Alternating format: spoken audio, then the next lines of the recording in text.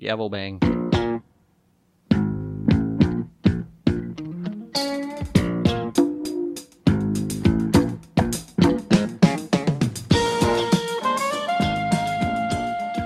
All right.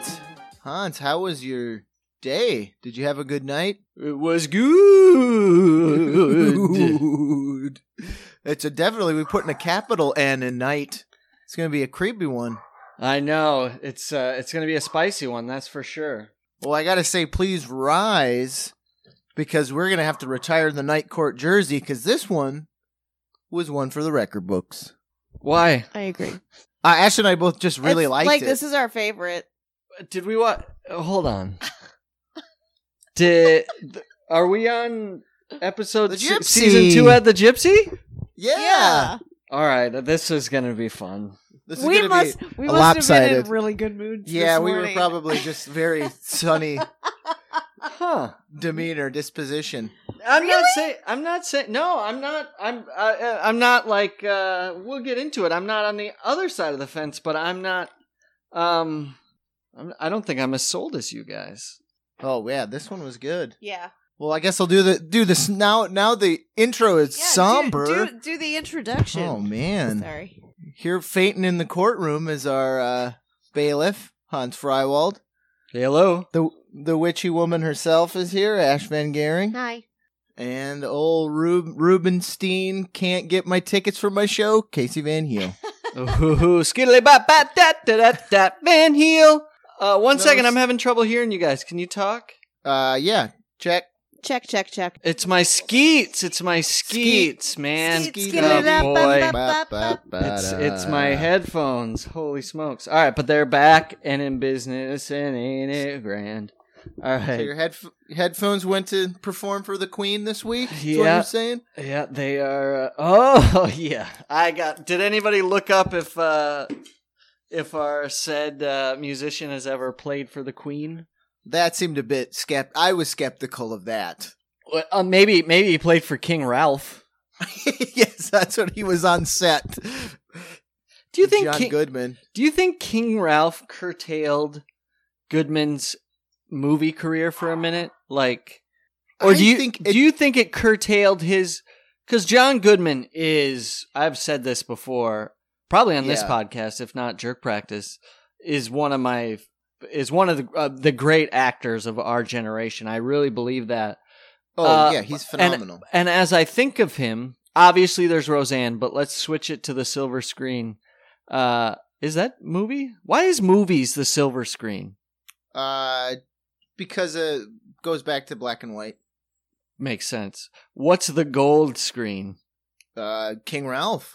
Okay. That's his throne. The gold standard. There is no gold screen. There Internet? is. I don't think. What's TV called? Boob tube. Oh, there's a big gap. There's a wealth gap there. Yeah. Yeah, there's this the wealth distribution between silver screen and boob tube. Oh man.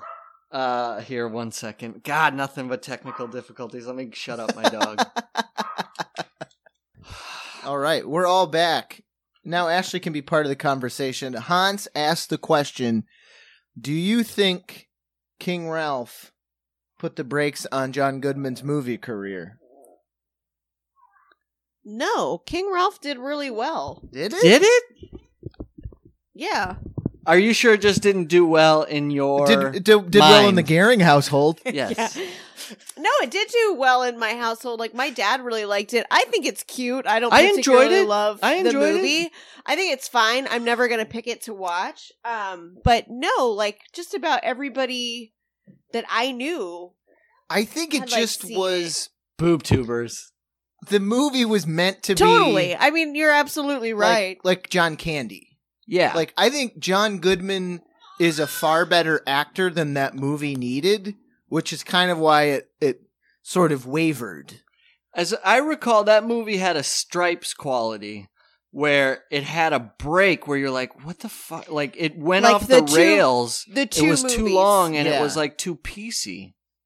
Because the first part is great. Yes. When old King Ralph Bolin. assumes assumes the throne. Like when he doesn't have his sea legs and he's bringing that American working class boob tubey sass. Yeah.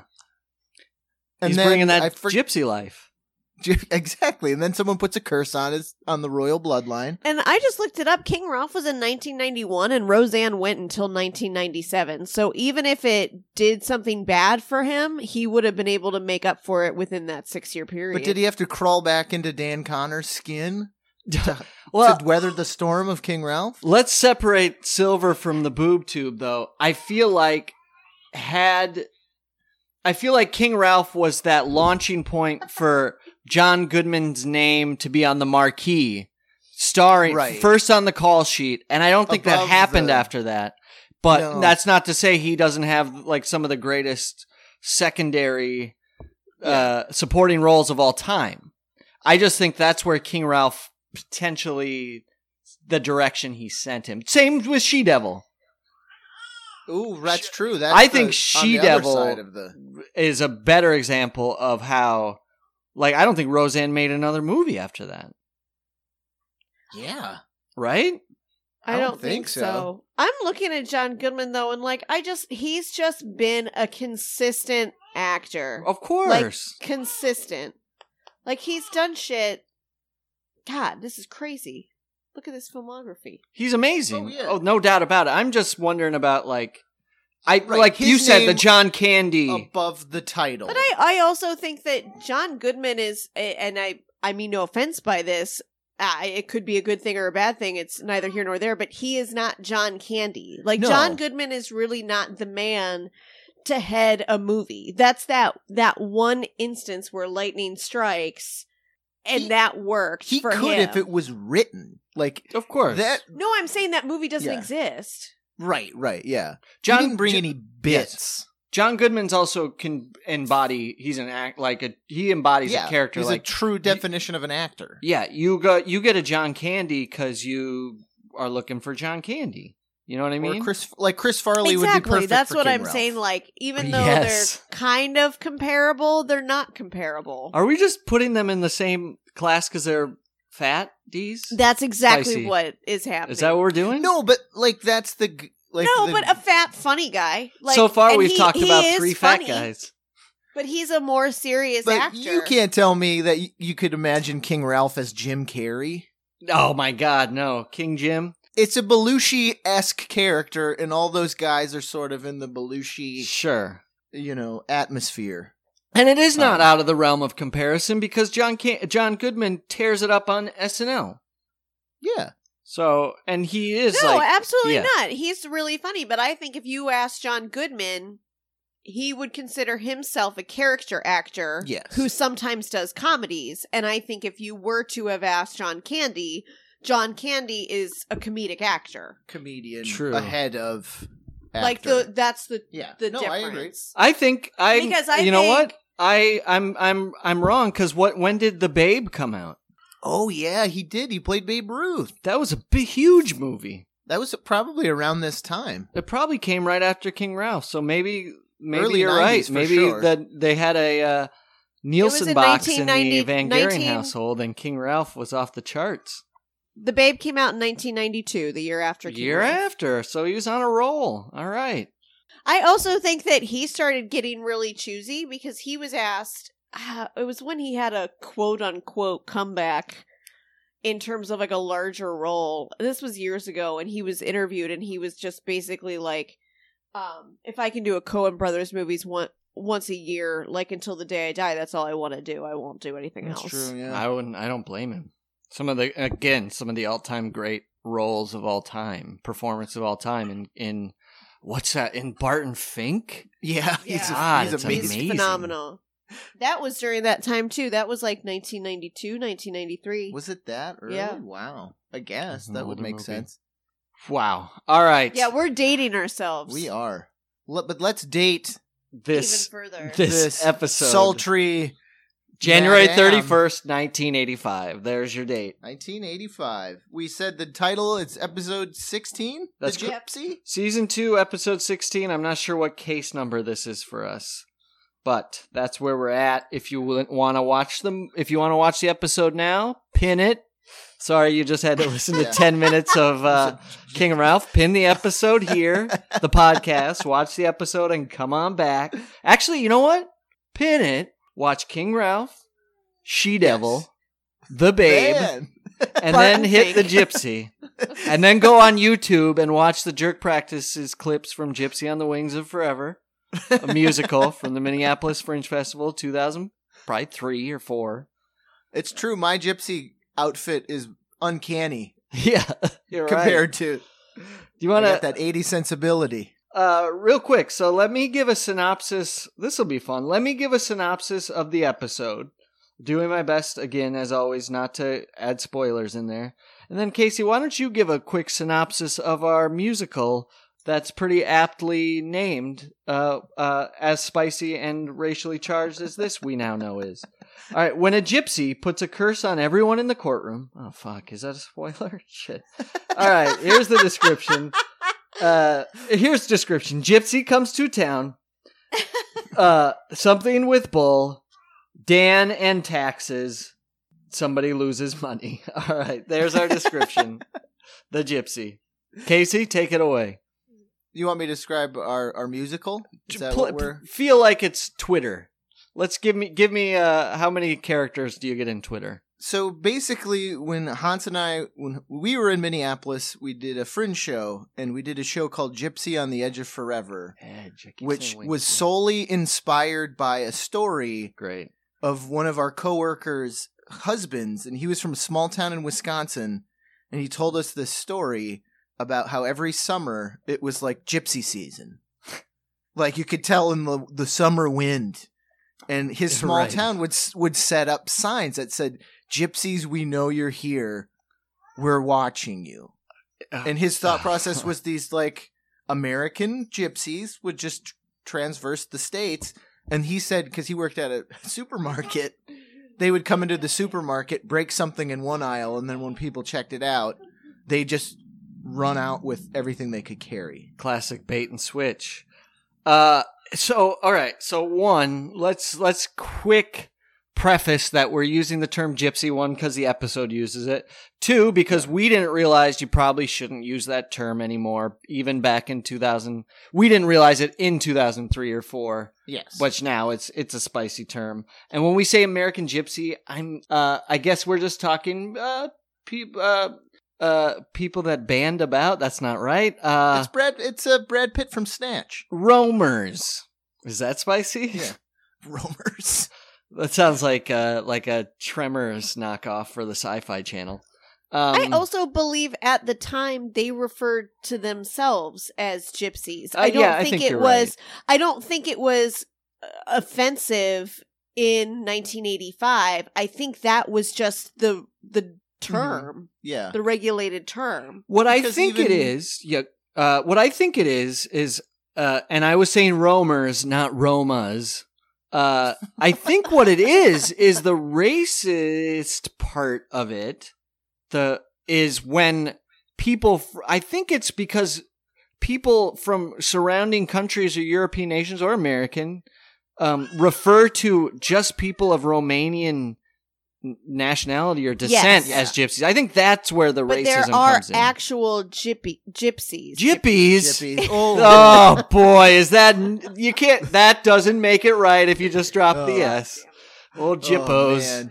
She dug deep for that one. Yeah, I could. Oh my god, it wasn't just the fact that she used it; it was the snarl. It was the snarl that came with it. You didn't see she spat on the wall. That's a $50 pod fine, Ash.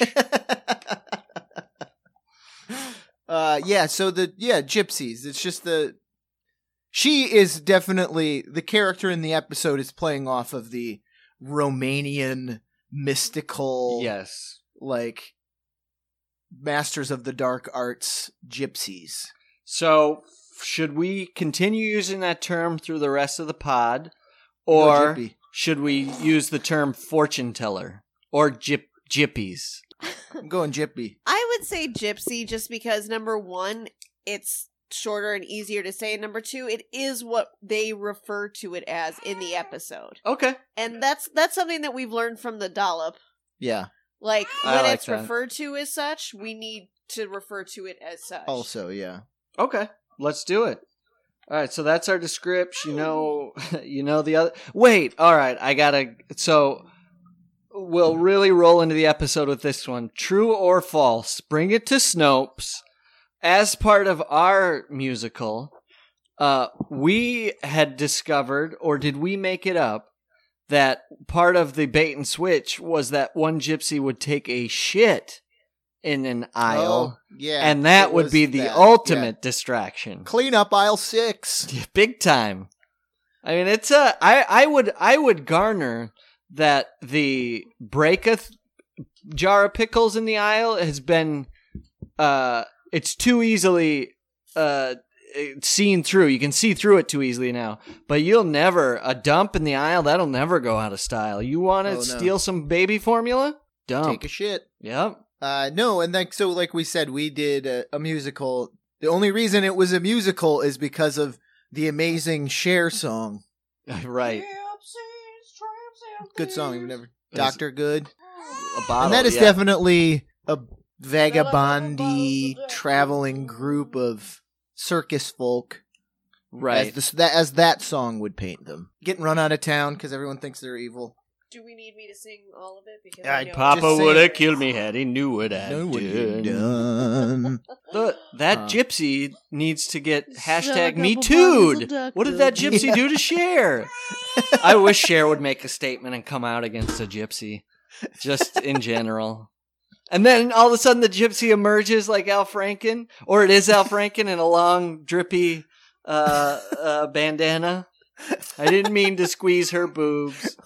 I guess, you know what, all this, we'll get into the episode. If you want to hear more on Al Franken, potentially King Ralph, even maybe gypsies will transfer over this week. Go check out Jerk Practice on iTunes. But here we're talking Night Court, baby. So we're getting into it. We'll get into it. And we're getting into it as we always get into it, baby. In the cafeteria. Yep. Absolutely. Come in on Bull, Selma, and Billy just rustling papers about. Maybe it might be Mac, actually. Just no, it's the whole group except for Dan. Like fiends knocking around their papers. Nothing worse than somebody that can't get a paper right, especially like on the subway or something. It's like it's not that difficult. It's just a folded piece of paper. It has a fold. It's like, well, have you ever? This sounds like 80s stand-up. Have you ever tried to put a map away? Can't fold it. You got to be an Eagle Scout to put a map in the glove box. I don't know who's. That's Williams and Ree, I guess. I don't know whose stand-up that is. It's pretty clean stuff. I also will say I loved that. It was cute, the little bit of them all reading the paper, but the fact that it was clearly prop newspaper. Yeah. Oh, definitely. It was yellow, no headlines. Just, Probably upside down. Do you remember watching speaking of the props department, like we were watching like a Mr. Show special feature and Bob like had to make fun of the prop newspaper they made him because he was like, they're just not even trying anymore. And it was literally like a classic, like it's HBO, but their prop newspaper was like a folded piece of tagboard with more pieces of cutout tagboard glued to it with writing like the classic fake cursive where it's like one letter to begin and then just squiggly line. Yeah. He's like, this is like a document, not a newspaper. Like, he's like, what is this? All right. Yeah. So bad props, but better than Mr. Show. 20 years later. So they're reading their fake newspapers and Harry comes in and he is emo as fuck. Emo he is Harry. Down in the dumps. Yeah, why is that, do you think? And they are just sort of all are like, okay, Harry, what's up, dude? And he's like, you're reading the paper? No, he's like, did you guys read the paper this morning? Right, yeah. And Bull says something like, what do you think these are, bagels? He says he has a snide remark. But kind of a Dan remark now that we mention it. It is, yeah. Interesting. So, yeah, Bull gives him some sass, and then we find out they all sort of, like, look over their papers. He's like, no, it's on the back page, lower corner. And we find out that Mel Torme had a show scheduled for NYC. Harry had tickets, 9th row center. Oh, yeah. Show was canceled because Mel Torme is going to perform for the royal family. Wait, what's the royal family song? What's God Save the Queen? I only know the. He could do the scat version of the Sex Pistols song. Yeah. God Save the Queen. I mean it, man. Do they have a? Does the United Kingdom have a national anthem? Yeah, it's God Save the Queen. It is King, dependent upon. I have no idea how it goes. I don't know the tune. I'll insert it here, I guess. It with as Mel Torme singing it, of course. I'll find Mel Torme singing "God Save the Queen." No, and then you brought up a point when it was like, okay, the Mel Torme show is canceled because he's going to perform before the royal family. You asked me before we started recording, right, if you thought that was real, and now that I think about it, this is like early '80s. Like this is Princess Di and Charles. Like they're hot. Hip. There's no way that Mel Torme is going to perform scat jazz freeform in front of the coolest woman on the planet. This is how we got back. Like, I think we're so like short-sighted. I think we started talking about that while on the pod. Because I now realize that's how we got to King Ralph. I couldn't for the life of me figure out how we got to King Ralph, and it was whether Mel Torme would perform for the Queen. You know what? It's worth doing some research. We'll find out about it. But from now, Harry's pretty upset. In the dumps. He's inconsolable. I would say a little excessive. He's like adolescent, like having a flip out over like he's like young Hans not being able to go to a late night showing of Dick Tracy. Like he's gonna slit his wrists. He says numerous times, "I wish I was dead. I'm going to die in a pool of... If you need me, I'll be in the hallway in a pool of my own blood." Poor taste. Harold. No, I agree. Like, they must have gave Harry Andrew, like, go big, big. He went big. He did a good job. Sure. Yeah. But he just goes, full tilt, adolescent freak out. So he, is with all this hyperbole, like, I'm going to kill myself. It's the worst day I've ever had. And then, of course, Dan comes in. Best day of my life.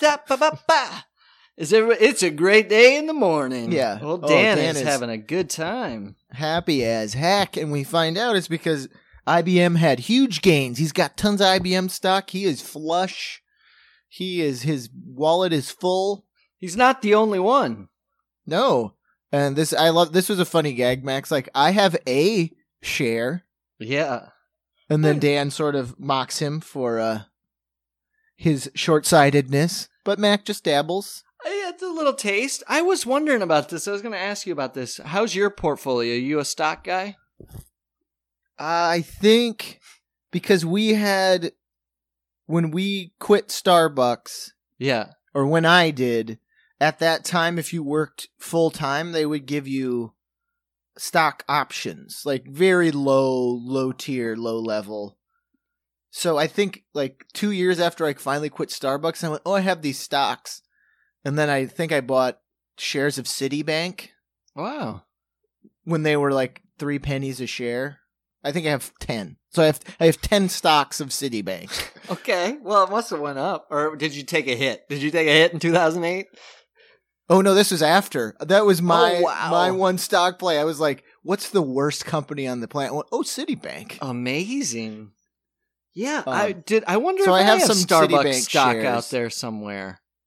You should check. I mean, I haven't. I think I have 10 shares of Citibank and 2 shares of Hot Topic. I think, yes, that's what I was going to ask you. Is it a bad play? So the idea of the stock market is to acquire many stocks that go up. This is what I know. Like, I'm serious. This is adult shit. As far as mortgages, all this shit, stock market, it's just forget it. But, is it a play? Old Schemy Schemerson over here is wondering, am I the first guy to think? So, Dan gives Mac a hard time because he only has one stock of IBM, and Dan has many. along with other other Paul Manafort style hidden bank account, offshore bank accounts. But why don't I go into the stock market and buy one stock of many companies? You could, but then you're gonna have like a sheet of 100 stocks. Some go up, some go down. That you will have to it'll just drive you crazy because you'll be like, okay, orange juice futures went up, but Hot Topic is down. Right. So, and then what do you do? Huh. Yeah, I don't know. Well, it's just like, it's just this ebb and flow. It's constantly going up, going down. And all it is you want to throw your money in when it's down. And get out. And then when it goes back up, you take it out. So you're just kind of like throwing your money on these waves. And that's the key, is like timing it to get the stocks you want when they're low. And then if you ever want to sell them, the idea is to sell them when they're high. Right. And that's who it. Who the fuck do you sell them to? Who are you buying them from and who are you selling them to? Yeah, it's weird. Once you start thinking about it, you're like, I don't talk to anybody. It just seems an ether thing. Like, I will get off of this, but it has to have a lot to do with stocks and taxes. It seems magical. When people are down on that floor and a bell rings and you just hear a bunch of people shouting up, go, get, do this, dad. Who the fuck are they talking to? And then you see other people with pencils. Who is buying? Who is selling? How is it getting recorded if people just have sheets of paper that you see throwing up in the air and falling down and running? Mm-hmm. And then a bell rings. And then some people, I'm envisioning, by the way, 1929, by the way. And some people are totally dejected and some people have made a fortune. What the fuck happened? I think it's all just that sort of social contract of there's so much money involved. Like that paper is like a physical receipt for shares being bought and sold. So if you guys can't agree that Hans, you bought 100 shares of orange juice futures from me, we got to go to the tickets. But there's so much money behind it. Like, why would you have any shenanigans? Well, why wouldn't you? But because of ethics, we know Wall Street's not ethical. So say we're in the midst. I have orange juice futures. We're sticking with orange juice futures. I have orange juice futures. I bought them high, and they're going down, down, down. And they're low, low, low, and I want to sell, and I sell them, and you've agreed to buy them. But you overstepped your bounds and you couldn't afford them. But your paper receipt isn't official. It's you writing with a piece of paper. So when you I come up to you and say, pay the piper, let's go finish this deal. Why wouldn't you say what deal? Because then word gets around. I don't keep deals. That's the game. All right. Well, and that's the thing. That's the difference between there's day traders. Right. And you, that's small ball crazy. You're buying and selling stocks, in that second. Yes. You buy 10 shares of this, you sit on it, you watch it, and then when it tops out, you sell those, and then you make a couple $100. So you're nickel and diming, whereas the long game is just acquire a varied portfolio of many stocks. Right. Because in the long game, the market as a whole should carry you up. You should see an increase in your investment because ideally you have somebody. That's why you invest in big corporate Apple and IBM and things that aren't going Disney. Things that aren't going away anytime soon, and that's why those are $500 a share. And that's why, generally, if you're playing that game, you have somebody watching that portfolio for you, shifting things around. I think I actually have something like that. I have something called an IRA. And right now I have, because I'm younger and it's shorter in the IRA, I have what's called a high-risk IRA. And I can change the risk level at any moment, but usually you shift that risk level to when you get older because it's a retirement thing. So right now it's high risk. So I'm giving them a lot of play to buy, sell, do this. Whereas low risk, they're going to do the same thing what you're talking about, is shift your stuff into the things that won't shift. Wow, most this got ridiculous. That's what happens when we don't research something and we just kind of hash it out together. Yeah, I mean, we figure it out together. We just broke the stock market. We got it. Well, I've been listening from the other room to Casey, and one more thing, Dan has an accountant, and when you have an accountant, what their job to do with your stocks is to, as Casey was explaining, to sell them when they're high and then pick up other potentially good stocks when they're low. So you keep, basically, it's like flipping houses with stocks. Got it. Sure. That makes sense. So yeah, that's a good segue that we find out Dan's high on the hog because he's got great returns on his IBM. He's up $75,000. But in the ether. He's in the ether. He is being audited. We find that out. And so, which is interesting, right? It's because, like, he's so happy about how good his portfolio is, but Billy's the one who brings him down to the ground by saying, when's your audit? And he's like, 1 hour, 32 minutes, 7 seconds. Yeah. So she kind of pisses in his soup. I guess he's still happy because he's so cocksure that he's got a good accountant. Yeah, that's why he's still over the moon. He's got a ton of money. He tells the group he's got the best accountant in the city. So he's got no problem. All right. And then all of that parlays into a great gag. Dan's happy despite the audit. Harry just again is incensed at the Mel Torme. He stands up and he's got, I have no reason to live anymore. And then Selma just goes, never stopped me. I missed that. Unbelievable. Whoa. Yeah, and then we're finally at the intro. I missed joke into intro? How's that? Oh, wow. It was perfect. Wow. It was just a lob ball to the heavy hitter. Nice. So we go to intro, and then we're back in the courtroom, and it's Harry and Mac at the bench, and Harry still can't get over it. Can't get over why Mel would cancel. Mel Torme just got married. Harry wasn't invited. He didn't get an invitation. He even sent a China set. Like a true blue stalker. It's like a true blue nutty nut bar stalker. And Mac's just like, yeah, classic Mac fashion, just you'll get over it, sir. I can't wait till midnight so I can go home. Right, exactly. But just then like we real get night court. Just like exactly.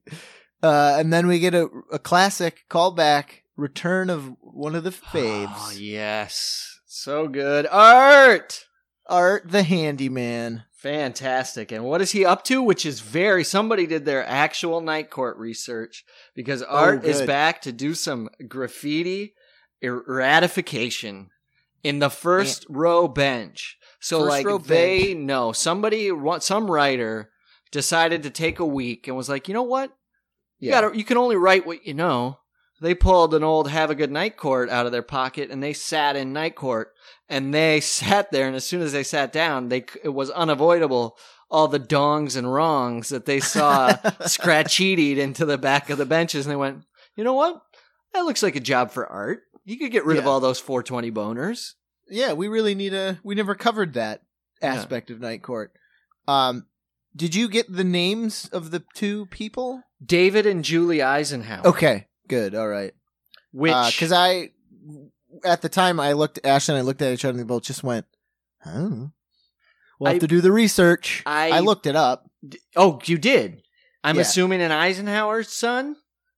It is reference to David and Julie Eisenhower. Okay. Julie Eisenhower, formerly Julie Nixon. David Eisenhower is the grandson of Ike. Big famous wedding at Camp the White House. Camp David is named for David Eisenhower. Get the fuck out of here. Wow. So they were the kind of conservative it couple at the time. The song Fortunate Son by Creedence Clearwater Revival is based on David Eisenhower getting out of going to Vietnam. So they are the Kushner and Ivankas of the 70s. They're the scumbags. I got it. Pretty much. So I think I didn't really see what was happening right at that time in 1985 to them personally, but I just assumed they were the goats for, beginning of Reagan. Sure. Like they're the conservative it couple. Interestingly enough, Eisenhower's actual son is a historian and a biographer of his father's life, and he's really fascinating. He's really insightful. And what's most interesting I found about him is that he didn't really know his dad because he was just so consumed with career, which makes sense as one of the most famous generals of American history and one of the most popular presidents of the 20th century. So he didn't really know his dad. But he researched him in the same way an historian would research him, but with odd here and there memories of him. So it's really interesting. You can see him on a lot of documentaries and stuff.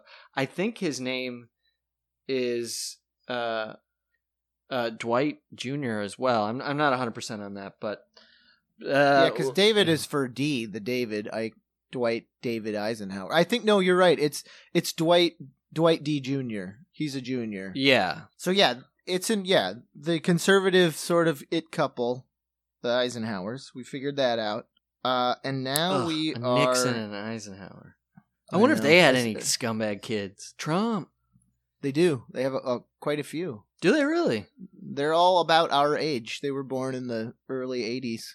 Oh my God. So there's Eisenhowers out there that I'm sure we offended at some point. Beautiful. Does Eisenhower carry I said I wasn't going to do it. Does Eisenhower carry the same clout? The name today. That's an Eisenhower. Who do you think we are? The Eisenhowers? Doesn't seem like it, does it? Especially if you were their children, you'd be half Nixon as well. You'd be Eisenhower-Nixon combo. They certainly don't go by Nixon Eisenhower. I guarantee you that. No, you're right. I mean, maybe that's just because they decided to get the fuck out of politics. And I guess you have to think about it. 18, you have to be 18 to vote. I'd like to give people more credit, but I would say a lot of 18-year-old voters out there, you go they're an Eisenhower. They go, okay. Just legitimately what does that don't mean? Know what that means. No, totally, yeah. And that's scratched right under. We need to make a 420 boner, and somehow incorporate David and Julie Eisenhower's name in there. Huh? How do you maybe in the veins? And that's the campaign sticker. Ooh, I like it. 2020 is that when the next election is? They're still kicking. I would vote I would vote the crumbummiest Eisenhower. Oh, I would vote here. Oh yeah. I would vote a Chet Eisenhower, an inbred Chet King Ralphian Eisenhower over Trump. I realized that I thought I was an informed person and a political opinionated person, but now I realize that it took somebody as scumbummery as Trump to actually make me follow my phone bings with Washington Post updates, and it is now my same reaction as when I get a text from my mother, where I'm just oh, what did they do now? Or what did they get confused now? Because it is always something so insane. I'll get a text that my mom will say, did you know Don Nelson? He was 12 grades behind you and he died in a plane. And I'll go, and then I'll get a Washington Post and it'll be Donald Trump calls Kim Jong-un. Kim Jong-un. Tim. That's the Crumbummy Von Un. I know that's the grandson, Tim. We need to make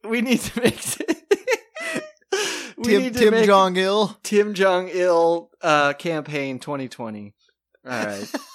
That's amazing. He called him a gypsy or something, I think Trump did. I don't know. All right. Speaking of, Art's there. He's going to take care of some business. Billy's drinking a Mickey's grenade, apparently, with a straw. And we get our case. We do, yep. It's a man throws a brick through the window of a fortune teller. Yep. Or as he calls her, a gypsy. Sure does. And his rationale is that this fortune teller, Madame Loretta is her name, told his wife that their marriage was on the rocks, like she could see in the future, which spiraled out of control with this housewife. Now she thinks there's ghosts, there's people watching. Interestingly enough, when Meg and I used to work at the flea market in Manhattan on 24th Street, the garage flea market, we worked next to a fortune teller. And when I wasn't there one day, she was like, let me give you a free read. I don't know if that's what she sounded like. Yeah, I did meet her. That's kind of what she sounded like. Let me give you a free reading. And she's like, your boyfriend, he no good. And I was like, what? What a jerk. And then I had to see her like regular. And I mean, at least if you want to call me interestingly enough, I wasn't in good shape at that time. So she wasn't far off. But she should have just been like that, because otherwise she's like, hi, who are you? You good? I was like, I know you. Like, I know what you said. You read my cards in the ether. You know who I am. God. He buys orange juice of future. All right. So, Madame Loretta, that was a quick side note that... the guy is pissed because it ruined his life. It ruined his marriage. Madame Loretta is like, you can't judge me for what I did. Like, there's a bunch of crazy accusations thrown out. Like, the guy, it's classic, like, awesome sitcom. Like, he's just like a true blue, awesome, gallows New Yorker guy. Like, He's got his, like, mismatching, like, mustard colored suit jacket and he pants. Comes in a bunch, yeah. So he's just like, she ruined my life. And then, of course, his wife in her house coat and a curly sort of like lady afro is in the gallows, just like, don't listen to him, don't. And they're just like yelling at each other across the courtroom. And then she comes out she comes out and Harry's like, all right, I'll allow it. Mm-hmm. And I figured you'd catch this, but she does at one point have to use the word toilet. And she says turlet. Yeah. She does. But basically she's like, I don't understand. The reason I went to the fortune teller is because our marriage was in the turlet, I think is what she says. She says turlet. Yes. And she says, because I couldn't understand it because something happened on our 20th wedding anniversary. That's right. Yep. We stopped having sex. And then I looked at both of them. And I got physically ill. You got physically ill. It was like, then, stop it. So yeah, it all goes back to the fortune teller could tell they weren't making love anymore. The guy blames it on her. And then it cuts to another great Selma joke. After the 20-year anniversary, we stopped having sex. Selma just looks to Bull and goes, yeah, 10 years is 10. 15's bunk beds. So yeah, no sex. That works. I didn't get it. Bunk beds? It's in reference to the anniversary. Like, you have your paper anniversary and your gold anniversary. So Selma was saying it tops out after gold. It's 10 bunk beds and no sex. Now I get the 10 because they get weird. I'm not gonna lie. I looked up that list and they get. I think there is a 10 anniversary. I'm not kidding. They get really weird. Like, one's is the zinc anniversary. And then bunk beds. Hey, I got to tell you, the key to a happy relationship as a happy marriage, I'm with Cosmo Kramer, Michael Richards, former guest star on this show. You want a good relationship? After the deed is done, separate beds. Separate rooms if you can. Desi and Lucy? Yes, there's a reason for it. It gets too hot. It's, it's just, maybe it's, I don't know. I'm just telling you. Desi and Lucy, you can always push those beds together like son-in-law. I'm just telling you. Yeah, there you go. Do your thing. So, anyways, Harry, his affectation gets a little too sultry here for my taste. He's like, He's not buying all this magic nonsense. But he says you got to create your own magic. Yep. A little touch in the hallway. I was like, this feels like HBO late night, Harry. Oh, I totally missed the innuendo of creating your own magic. I thought he was like saying like, don't believe mumbo jumbo. Like I was going like Disney, Wide World of Disney. Like you got to create your own magic, Hans. Believe in yourself. No, he was talking about dick lubricants. You got to buy your own chocolate mint creams. So yeah, Harry, like real quick, just made me think of, remember when I used to work in that, I used to work in an adult bookstore and we sold flavored creams and lubes.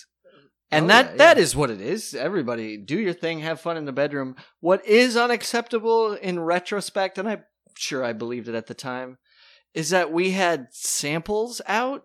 So people would come and drip a little cream on their finger and then look me in the eyes and lick it off their finger like to taste, ooh, do we like a mango cream, honey? It's like, and that one, no one's in here with you, sir. Yeah. So stop coming in and eating all my mango creams. But two, it's like, in retrospect, that's not good for anywhere. No samples right out of the bottle. No more. No. And it was the same one, like for years and years and years. Anyways. Oh, just that yellowed crusty. Yeah, you have to get the crust lip off and then get the fresh behind it. Oh, it's like a community milk at a coffee station. Like it just gets crusty. And you're like, I'm good with no milk. Nothing today. It didn't have my flavor. I think I'm good. So yeah, just then a guy wearing those skimpy undies with the elephant trunk for your dong, tasting all the lubricants. Oh no, I don't think I'm going to buy anything today. I don't know why. You didn't. I go around and taste them all. I always settle with banana. Yes, I see you have elephant underwear, sir. You do this every week. Are you a monkey? Get that banana out of here. Come back when you have peanuts. All right, inside joke. So yeah, Harry delivers the sentence. Mm-hmm. We also find out from the couple, part of the stress is the money they're losing. Like this guy's lost his savings because of the crazy rabbit hole that the madam sent his wife down. Real quick, the reason he lost his savings, I believe, which was $13,000, is that he bought non-refundable tickets for $13,000 to Epcot Center. So I think this guy is a rube. Deserves to have his, exactly. Yes. I don't think, not the wisest portfolios. Him and Mac needs to teach him a thing or two about cost effectiveness. So Harry says because they're on hard times, the guy will serve 1 night in jail and pay a fine of no larger than $300. Which is interesting because Harry never sends people to jail. Yeah. Harry's let some serious things go. This guy got a night in the hoosegow. Well, that would explain why his reaction is so shocked when the madam is pissed. She's mad. Right. One night is not long enough. $300 isn't nearly enough money. So she gets upset. She raises up to Harry. She can't believe this is an injustice. And he's like, look, I did what I could. And she spits. Gypsy spits. Oh, yeah. So that's a $50 fine. But she keeps it going. Mac, you got a running tab on this? Mm-hmm. To which we get I realized in this episode we haven't had enough gallows. Because she turns around. She puts a curse on the entire court. Oh, this is the best. To which we get a classic gallows bum, suit coat, rips in it, saggy hat, probably a bag bottle. Looks very Hans Moleman-esque from The Simpsons. Yeah, exactly.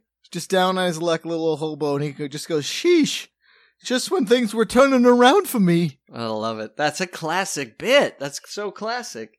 Can work in any context as a Muppet, as a cartoon, and... yeah, it's good. So yeah, the madam's putting a curse on the courtroom, and everybody's getting a little uptight. Right. So then, I just lost my place.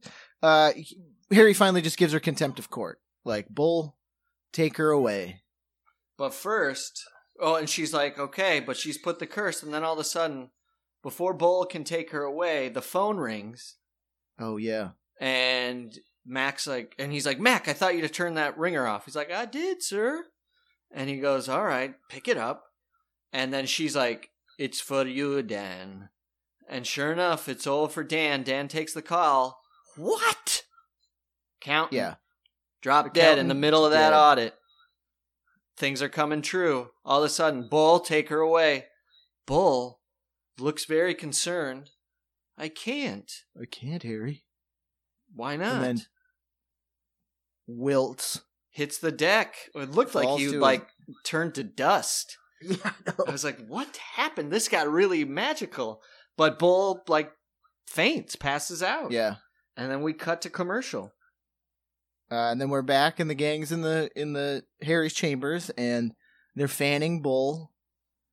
And then Harry leaves and goes out to the hallway to thank Art for carrying Bull in, and Art's sitting in a forklift, and it's beep, beep, beep. That's classic physical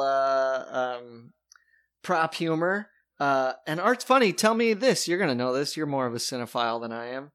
Art's like, I'll just park it over there if you need me. Honks the horn. He says, I'm Paul Newman. That's what I didn't get it. I just thought it was really funny. Okay. There must be some kind of famous Paul Newman bit, right? Yeah. Yeah. I'll have to look that up. None of the ones I've ever seen. Yeah, I don't recall him being behind a piece of machinery. Or maybe it's just like Paul Newman honks the horn. He's right? And then, we're back in the room. And Dan's on the phone again. He has nothing but kind words for the accountant. He worships the ground he walked on. And then he gets really terse. He's like, well, just flip him over and see if my files are there. I know I gave them to him. He's looking for these documents. Make copies of the documents, Dan. And there's a doctor there. Interestingly, it's interesting why do you think they always go with a different in-house doctor? Why can't one of those doctors just... Does it have to be that complicated? Why can't they just go, get the doctor in? Get the guy. He plays he's used to the set. He's used to the people. He's 4 times a season. We use him. Might as well be the same guy. No, I wondered that too. Maybe they have a pay grade changes if you're on the same series more than a certain amount of times a season. It could be. You have to get some kind of cast credit, like deep cast credit. Just curious. He was fine, but you always have the in-house doctor, and he can't seem to find a damn thing wrong with old Bull. Nope, it's all in his mind, or in his professional opinion, it's psychosomatic. Yeah, it's unless he can do some blood tests and Bull has polio, it's psychosomatic. Yep. So his advice to Harry is lift the curse. Mm-hmm. Get it out of his head. But the doc has a good bit as he's on his way out. He just pivots on his heels and just goes, rise! Nothing happens, and he goes, nope. All right, well, no charge. Yeah, that's funny. There's always a charge, Doc. That is a good bit. And then, of course, Dan huffs out. He's upset. He can't seem to get this audit situation. He sees our old sad sack Hans Moleman. Yeah. This is interesting because it just sees our friend from the gals. He just goes, lose weight. My accountant needed to lose weight. The guy's hat in hand again. Yeah, this poor guy. So, things are going wrong. We don't know if a curse is going on, but sure old Harry, he still doesn't believe it. Non-believer. Nope. I mean, non-believer. You catch emo Harry handing on a bad day, handing out one-day sentences, not being compassionate to the old fortune teller Jippy. So they meet in the courtroom next, and she gives him one of my favorite Judge Harry nicknames. Oh yeah, because Mac very daintily leads her into the courtroom. Harry, very judiciously, very even-handed, goes, Madam Loretta. Judge Swine. And then Mac, good old Charles Robinson, kills it, just backs out and goes, well, I'll leave you two to it. Have a ball. Yes, you kids have a ball. You kids have a ball. Ugh. And so he still doesn't believe her, and she just keeps hitting him with gold. She just goes, you were born on a Wednesday. And he goes, I don't know. You do now. You do. So Harry's still not believing her. He equates her to the Full Monty. Not Full Monty. That's way different. We don't need a Harold Full Monty. Full Monty kids, but the 3-card Monty kids on the street. And he says that her abilities are all fake. They're all based on misdirection. And he says, he lays the cards out. He's got 3 Monty cards there. He's like, once you give someone that in, like, you bend the card and say that's the queen. You give you as the purchaser power. And he's like, it's never the queen. Because the queen is, there's no Queen of Hearts in Harry's full card Monty. But he old gets Madame Loretta. She got him. Thin Air. But old Harry out gypsies the gypsy, and he pulls the old magic hand trick, and he's got her earrings like a shifty pickpocket. Fast hands on him. Oh yeah. So do they see a little more eye to eye there? Not quite, a little bit. No, lightens it a little bit. And then we go to commercial. Yep. And we're back in the room, and Harry has committed to that he will revive Bull. Mm-hmm. He will lift the curse. They don't need Madame Loretta. She's a fool. And to prove his prowess as a master of the dark arts, he turns a hanky into one of those classic magic wands. Oh yeah.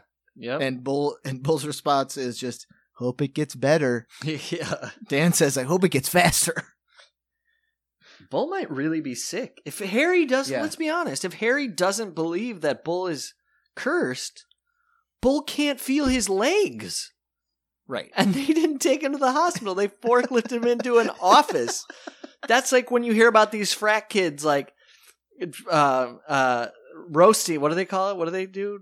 Beat people in? Roasting? Roasting people in or whatever? Initiation. Initiating people in, and they get like so messed up. They're like, what do we do? And they panic and they don't do anything till the morning, and then the kid like dies or gets brain damage because they were too scared to get in trouble for drinking. But they're like, had you just called an ambulance, they would have pumped his stomach and he would have been fine. You left him to die in a soiled beanbag. Exactly. Ugh, that makes me... Ugh, that's gnarly. Because it could so easily happen. So, anyways, Harry's ready. He's gonna rectify it. He's gonna lift the curse. Has Matt grab the Empire State Building. He's gonna use that as a... what do you call it? A sigil? Symbol of power. Yeah. Yes, like a tall, powerful thing. Much like Bull. So he starts the ceremony, and he's calling on evil spirits, and cue our Hans Mole Man Hobo again. He scoots in right on cue, and they're like, "Get out of here!" That guy just doesn't know what's going on. So they chase him out, and then it gets like legit. Harry, the lights dim, the Empire State Building appears in the room. Harry's book bursts into flames. He motions and then casts out the evil spirits, and like an arc of green lightning strikes the Empire State Building, and the lights come back on. It's quite a show. Quite a show. Real David Copperfield. So then Bull his legs begin to twitch and shake. Then he stands and dances a little jig. It does a jig. I have the same thing written down. Bull does jig. Just gives us a little Steve Martin from The Jerk. And then, so Harry, he's like, Harry, what'd you do? He's like, Bull, I gotta be honest with you. I didn't really lift a curse. It was all a show. Then Selma goes, no. Let me do it. Okay. I'll break the news to him. Bull, it was a fix. Yeah. She says the fix was in. She's good at it, right? Yeah, because she's real good at it, yeah. She's good at giving bad news. So then, Harry reveals it was all smoke and mirrors, all classic parlor tricks. Art, our handyman, was under the table the whole time. Art? Where are you, Art? No. Hey there, Harry. Art comes bursting through the door. Sorry, I'm late. I forget why he was late. Because he was collecting all the stuff. Oh, yeah, I couldn't find any of this stuff, but I got your magic powder here. I got your book. I got you. What's everybody looking at? And then, dun, dun, dun, it was Madame Loretta the whole time. Using her mystical powers. So she is like a demon. Yeah, she's like Doctor Strange. She's legit, yeah. Absolutely. Yeah, and that's kind of how... Honestly, is that how it ends? Like, she just leaves the room. It's kind of like... Yeah, I have powers, leave me alone. They're like believer, and Dan's like... Yeah. Madame Loretta. Oh, yeah, he kisses her boots. He's like, tell me when Exxon... Where are they going to leave Exxon? Like, he's still seeking stocks. And then, basically, Harry's just like... God, I just don't remember I just feel like she's like, the lines, you're welcome. Pretty much. Harry goes, Harry's about to say thank you, and he doesn't get it out. He just says, you're welcome. And then she just goes, ha! At Dan. And scares the shit out of him, and then she's gone like a thief in the night. Now, it's like, Kaiser Soze. It's the greatest trick the gypsy ever played. Was convincing Harry she doesn't need to go to jail. Well, that's smoke and mirrors, and she just walked out the front door. She walks out just like Kevin Spacey and says, I'm gay. I'm a gypsy, I'm gay. And then commercial break, and we're back for the Coldie tag. Yeah, we go. We're in the court. Oh, okay. Did we get a clarification?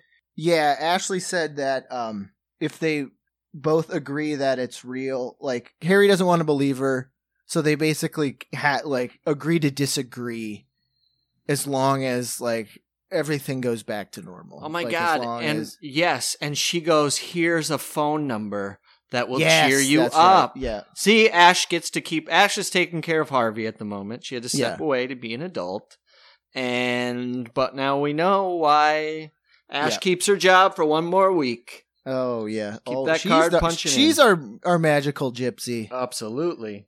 She's got it. So Harry gets the phone number.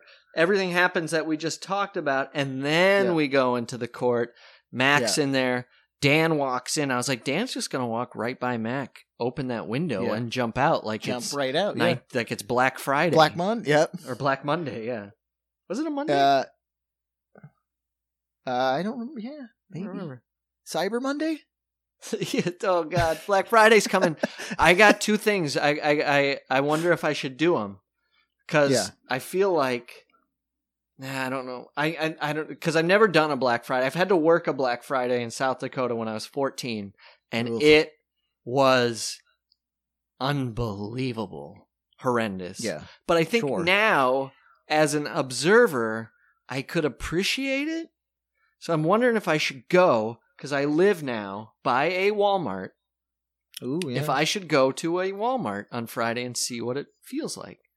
2, one of the biggest knife and gun shows is coming to Charleston in like a week and a half. Yes. And I feel like that's something I should go do. But I think so. I have like this weird feeling that I will stick out. And tensions are high. And maybe I'm in my own head too much for this one. Go buy a cool knife. Should I wear a Confederate flag tank top? As a diaper. Yeah, don't be that guy. I'll just wear a Confederate flag donger. And then have a rainbow little neckerchief and a black tank that says Black Lives Matter. Wait a minute. Has anybody made a rainbow Confederate flag? Because there's log cabin Republicans. I'm not sure if that's appropriate to be called that anymore, by the way. Which Abraham Lincoln's like, come on, guys. I did all this shit, and you're still, just because I had a close male friend, you name an entire party based on their sexuality after me. But anyways, there's gay Republicans. Are there gay? There's got to be gay racists. Oh, of course. Let's even drop racist. You can't really, but are there gay Confederate sympathizers? Gotta be. that are out and willing to be, because the idea is like just be loud and proud, do your thing, don't change anything other aspect. So fucking wear that rainbow. I gotta make a note. Yeah. We have to make rainbow Confederate flag shirts. Oh yeah. Is that spicy? Like, is that the definition of spicy? Only one way to find out. That's true. All right, I'll wear that to the gun show. That's amazing. What a revelation. Anyways, so I'm like, Dan is going to jump out a goddamn window. Yeah. He looks so dejected. And then, because I just read the writing on the wall. We'll soon find out why. Yeah. But old Dan walks in. Max he doesn't say a word. Nope, it's all just pantomime, sits down. head and hands. Sits down. Mac asks him, like, how it went. Like, what's wrong, Dan? He hands Mac a crumpled, yellowed piece of paper. We find out, oh, Dan, what is it? It's a receipt. A receipt from the IRS. Huh. For, what was it? $74,626.79. Have a good day. Oh, yeah. Paid in full. Yeah. Have a good day. So they took literally almost every bit of money that Dan had in his portfolio. Yeah. And then, but Mac's like, they took all your withhold. They didn't withhold anything or some adult talk. And he's like, even your charitable donations? Dan just looks up at him. Right. And then Dan, like, he's got a real burr up in his heel. Spur up his ass? Doesn't he extend his hand to Mac as if, because Mac, is like, if you need any, yes, hope you're okay. And then Dan, like, kind of perks up a little, like, to extend his hand to Mac, as in, like, I'm about to ask you for a loan. Right. Mac reads the body language clear as day, and he's like, sorry, Dan, I do not lend money to friends. And then Mac turns to leave, and Dan shoots up, and it's like, you know what, Mac? And just insults him up and down. He goes, I never liked you. I hate you. Like you're crazy. Scum. You're scum. Yeah, it's so insane. Because he didn't give Mac $1. See how it's like trading places, how quickly that shifts. Oh, no. And then, but the ever affable Mac is of course. We're still friends, Dan. Nice try, amigo. Nice try. And we cut back. We got our, essentially a Coldy tag. We got our conclusion. Yep. And Billy's talking to Harry and Chambers. And she's like, you really don't believe it, huh? She's trying very hard to she's pulling the Henning. Yeah. Skeptic. Oh, skept. Billy the she's skeptic. Like, well, you can feel above this book, it's very hot and dry. The air is very dry. So perhaps the air leading up to the light, and it looks like the wire is loose. So when the light from this hits the gas from the fluorescent plus the heat, and she's really just trying to, and then she like exhausts herself on that explanation, and she just kind of was like, well, maybe it was a UFO. Right. And then she's like, well, what do you think? He's like, I don't know what to think. She's like, well, did you call that number? He goes, no, it's probably just some dial a curse. But they decide to call it. Did you call it? I knew what was coming. Of course. Yeah. Sure enough. You want to do your best impression? Skibidi bop bop bop, hey, I'm not home right now, but leave a message because I really want to hear from you, ba-doo-ba-doo-ba-doo-boo. Beep, beep, bop, bop, beep.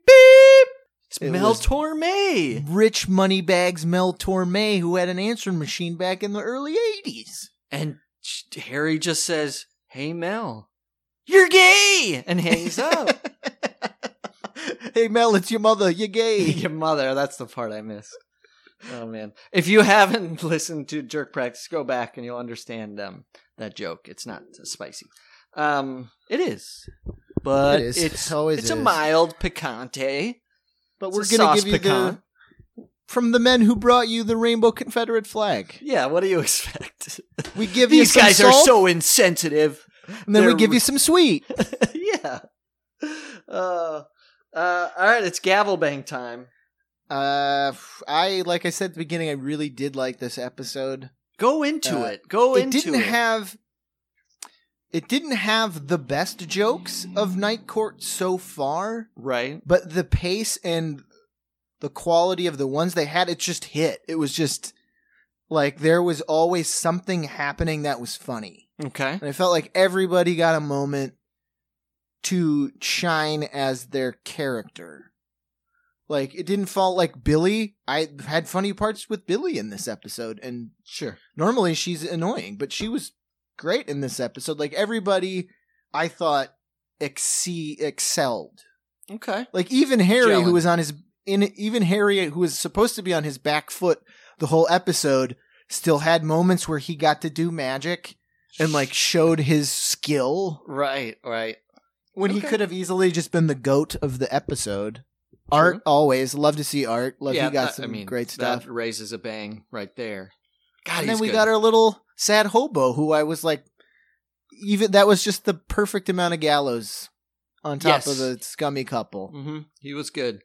I gotta know. Art is so wonderful. The actor Yeah. portraying Art is so wonderful. And he's still kicking. And you never know what happens in a person's life.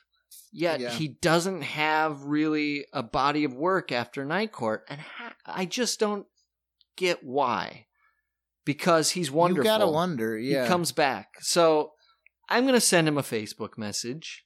Yes. I think we need Art on Have a Good Night Court. Art? We need to know what's going on with Art. It would be a real get. It's time to find out from the man himself. Yeah. All I right. agree. I watched that episode and I was like, if I was in that writer's room, Yes. this is the episode I would use for sort of ratios. Like, you can pull and tweak, but I felt like this is the great amount. There should always be an Art spot, in my opinion, whether Yeah. it's filled by one of the gallows or by one of the defendants. Sure. But I just thought, like, it brings so much. Like, I wish Art was a character every week. It's kind of like the confident idiots too. The confident idiot. It's like the confident eccentric. Like Art, Yes. like he doesn't. If you just heard him and didn't see him, you'd be like, well, he's probably not a handyman. He's pretty like cocksure and like kind of has a little insight on everything. I want to see Art's apartment because I feel like it would just be one of, like, he pays $25 a month. Yeah. And it literally is like one of those tiny apartments that's just a library. Like, every wall is covered in a book. And he's just sort of like a kooky eccentric that knows a lot about everything. Sure. Kind of how they had Bull started out Yeah. in the show. He and Bull exist in that same space, which is why I thought they did a good job of, like, with Bull this episode, by, like, they found a smart way to conk him out so that they could give those gags to Art. I would say, why not have a spin-off with Art and Bull as roommates, had to leave New York. It's taking place in Newark. I got it. They own an Airbnb Yes. or a bed and breakfast because Art's the handyman. Bull's got to be like your Basil Fawlty-esque face man of your quaint bed and breakfast. And it's in called southern New Jersey. It's called The Art of Talking Bull. That's amazing. That is not a bad idea. The Art of Talking Bull. First pilot episode, they have an argument because they don't know if they should put a flag outside their window to support the Pride Parade. Or they do. They agree that they should do that, but Art messes up and accidentally gets a Confederate rainbow flag, and it's an argument as to when it's flying. Bull hangs it, and Art comes, "What are you doing? What do you mean? It's a flag." It's like they resolve everything like over a cup of tea at the end of the night, like a cognac's around the fire, debating monuments.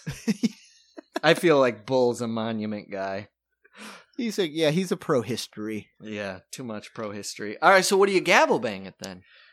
I'm gonna go 10. Wow. Whoa.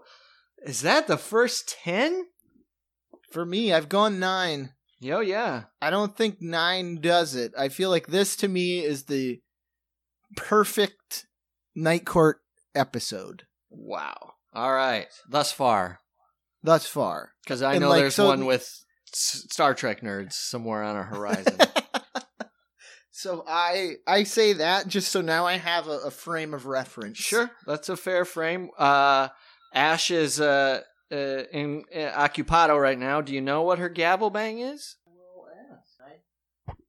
Ash goes 9. All right. Wow. High episode. As I said at the beginning, I didn't. My reaction was because I was surprised you guys went so high, not because I was going low. Because I gave this one a 7. Gotcha. Because I enjoyed it, but it didn't blow me away. Of course, as we talk through it, you're a good salesman, so I certainly wouldn't be away from giving it an 8 after our talk, because you brought up a lot of good stuff that I had forgotten about. But because there's a lot of jokes that you could miss. Yeah, absolutely, and I did. Like, yeah, Ashley and I were both like Harvey was very. She was like playing on her mat, so we both were like watching and taking notes. So if something slid under the radar while one of us was taking notes, we made sure to like point it out. Gotcha. Because there was stuff I would have missed had I not. You need a night court spotter. Yes, you do. Exactly. All right. I feel like this one was tight as a pin. Just walking the rail on that. Walking the balance beam. Didn't get off topic once. You cut out that 18 minutes of King Ralph at the top. King Ralph, and this baby's under an hour. Yeah. But I mean, we owe it to our listeners as much King Ralph beat around that bush. Come on. We owe it to King Ralph. Everybody needs a movie to watch this Thanksgiving. Make it King Ralph. Make it King Ralph. I think he eats a big turkey leg in that movie. Oh, he has to, like Henry VIII. Of course. All right. Well, Thanksgiving's come up. It is. The night is long and full of weirdos. Watch out for gypsies. Ooh, spicy. Court. Spice Court.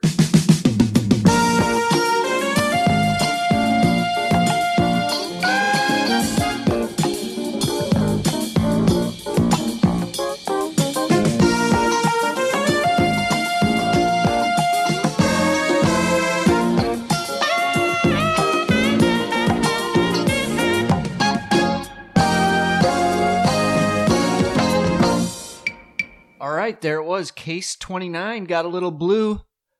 Bulls there at the end. Night on a full Ort press. Listen to Jerk Practice Pod for that joke and for many other jokes on Apple Podcasts and Google Play. If you like this podcast, please tell a friend, maybe write us a review, and more importantly, just go back and listen to the old episodes if you haven't.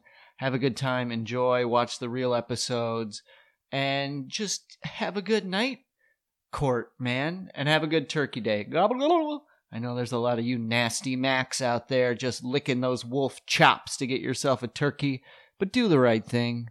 Be a bull, straddle a Turk, and have a piece of tempeh, okay?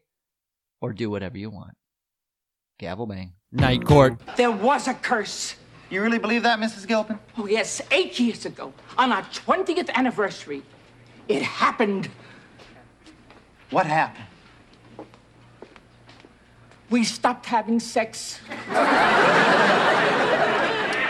Let's see, 10th is 10, 20th is bunk beds. That's right. Oh, my God. That sounds like something like that would be like a show like Marco Polo, like Era taking him to Spice Court. Oh my God, an Era. See, that's why we need to write for this show, Spice Court. Because I like your historical take, Spice Court. What's that? To Spice Court. I like your take, the actual Spice Road. Yes. Marco Polo era Spice Court. Or I was just thinking, like, just a ham-handed, terribly scripted show on the Spice Channel. That's just like... Oh, my God. Night Court parody. Come on. Spice Court. There's yeah. All right. You're not recording anymore, are you? I'm not